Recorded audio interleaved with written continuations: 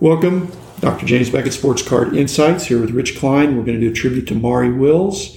Maybe too strong to say he changed the game, but he really made a difference when he came in, and he even changed some things in the way card companies sign players. Thanks to sponsors, Topps, Panini, Upper Deck, Heritage Auctions, Huggins Scott Auctions, Mike Stadium Sports Cards, Burbank Sports Cards, ComC.com, and Beckett Media, Beckett Grading, Beckett Authentication. So, Rich, welcome to the show. And what are your first memories of Maury Wills? I have a couple of first memories. One, I played the APBA or APA game, and I remember his 1968 card based on the 67 season with the Pirates, yeah. And he is a fascinating card. You have to look at it to understand how the game played. But it was just a fascinating card because he had a really good year with his first year with the Pirates, and he stole like 52 bases, and all that's on the card. And it's really neat to see what they did. And my other first memory is when I inherited my brother's collection. It was basically 62 high numbers, but he had a smattering of 63 Fleers. I was always fascinated by the fact that that card said 62 most valuable player on the card.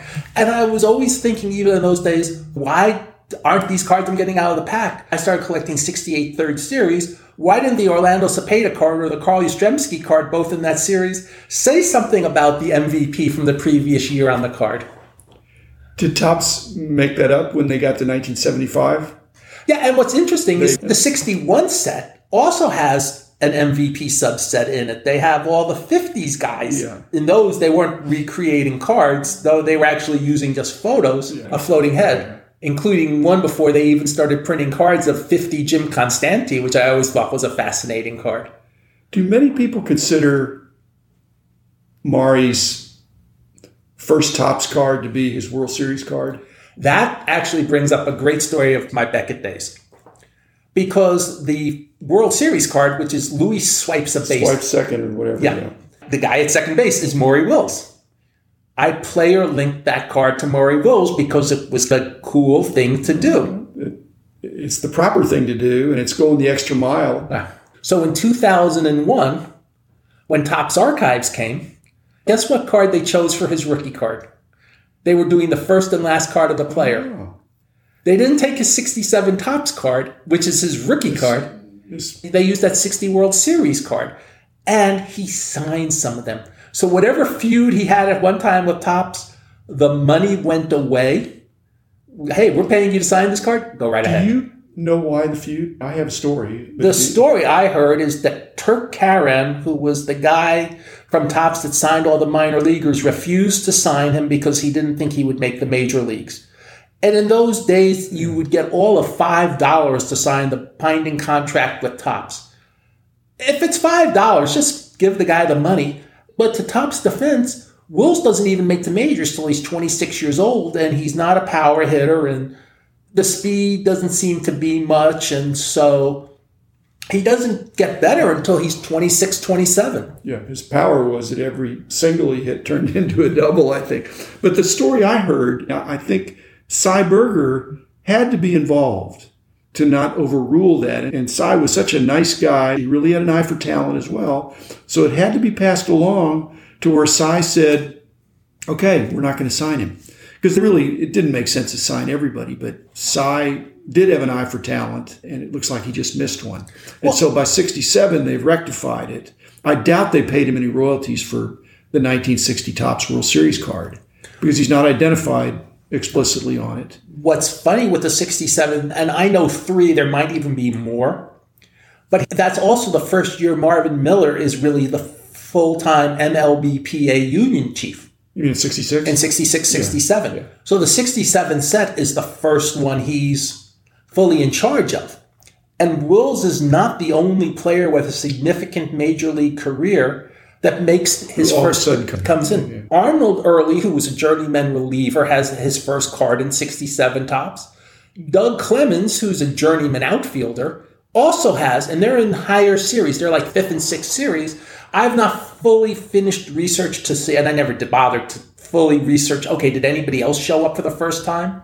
But I think part of that is also the deal Topps made to increase the pay to everybody in the Players Association. I don't know this. And so it'd be more inclusive. It probably was. If Marvin Miller was involved, he has to justify as part of the way that works. And I have no problem with that. In fact, we're the beneficiaries of Maury Wills coming in with this really a pretty tough card. That was the last card I needed for my 67 set. My last card was Brooks Robinson.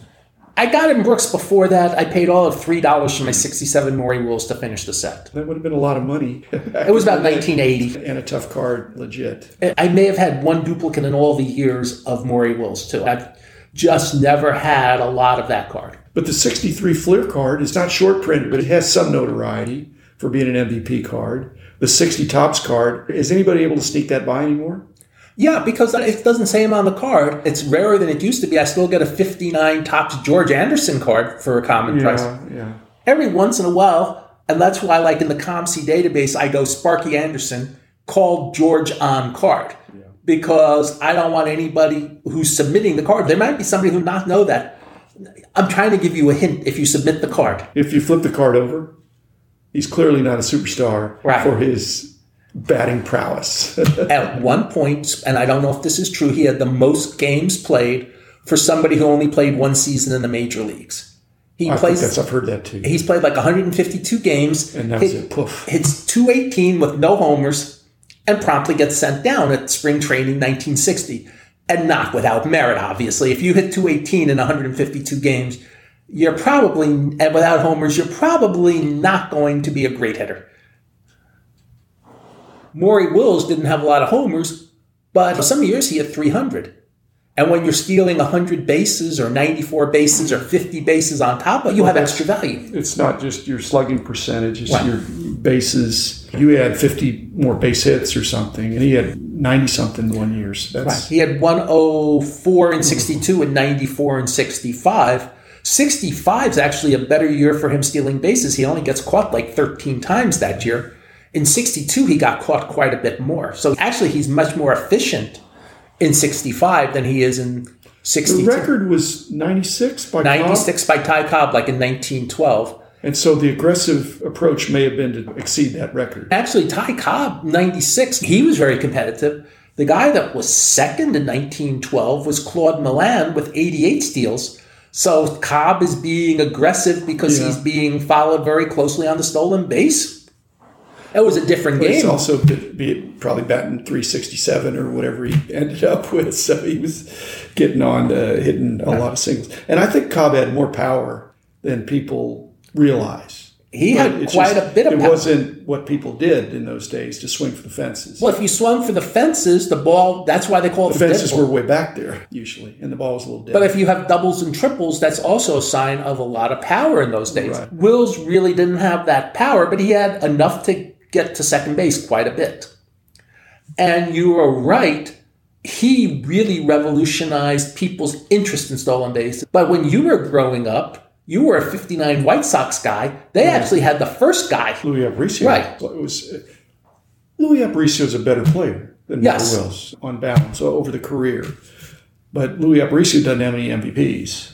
And he didn't really change the game. He just had excellent years put together. You realize Louis Aparicio played 18 years in the major leagues and never played a position other than shortstop. That's a statement. Shortstop, when you're growing up, the best guy was either the pitcher or the shortstop, it seemed like, in the sandblock leagues. I went to the outfield. What does that say? But Aparicio also does have a World Series ring. Yeah. 66 Orioles. Maury Wills has, I believe, 59. 63 and 65. Maury Wills has 3 World Series rings. The Dodgers were better in many of those years. Keep the team perfectly.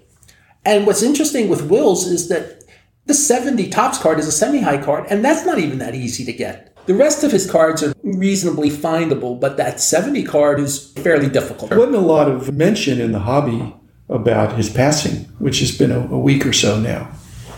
Do you think that's fair? I think it's because you just didn't think about him. He's not a home run hitter. He's not a home run hitter. He's not in the Hall of Fame.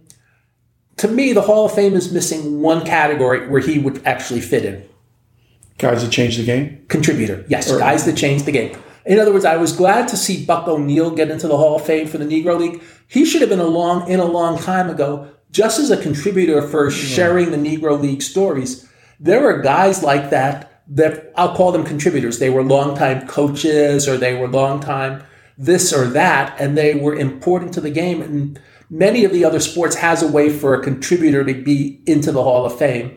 I don't think he's a Hall of Famer, but I can argue that Frank Crosetti of the Yankees, with all the World Series rings he got between playing and coaching. To a point, he was in first place of rings, I think. Right, yes. He still is, yes. Yeah, I think so. But it's the way I look at my card wall, is that I'm willing to put people on the card wall, whether they're in the Hall of Fame or not. I've got to be able to tell a story about that card. Why is it there? So Maury Wills, yes, he could be on there. Now, what card would I put on the... I would put... You know what? Because the story is better, I'd put the 60 Topps card on. I thought you'd say that. You think similarly, because that begs the question. Why is that even under the W's? He's not named. I guess he's in the box score on the back. Yeah. It was a lot less litigious back in the day. Yeah. I don't think Maury Wills was suing Topps for discrimination. No. He just, it's like what our culture ought to be doing is don't get mad, get even. What he did is he worked at his craft and he became the best at something. Don't forget, he also has those Post and Jello cards from the 60s. And he has regional issues. He's got early Bell brands. I've got the Seattle Popcorn. He's got a Seattle Popcorn, yes. That's his first card. That's a good story, too, because that shows how long he took to get to the major leagues. The beauty of baseball is that even if you're not 6'6", Aaron Judge, you've got a chance if you really work at your fielding skills, your running skills, your hitting skills. Because the fact that he didn't have a lot of power, he wasn't a big guy. Your Seattle Popcorn's a great card to have on the wall, but I could argue the 60 Topps. I could argue the 61 Post. I could argue the 63 Fleers. Even the 67 Topps. And I could argue the 67 Topps. Might be, I won't say it's his toughest. It's not his toughest mainstream card. So how many people out there do you think have a PC or personally collecting Maury Wills? It's a short list, right? It's a short list, but I think there's Dodger collectors. Because it's achievable. Yeah.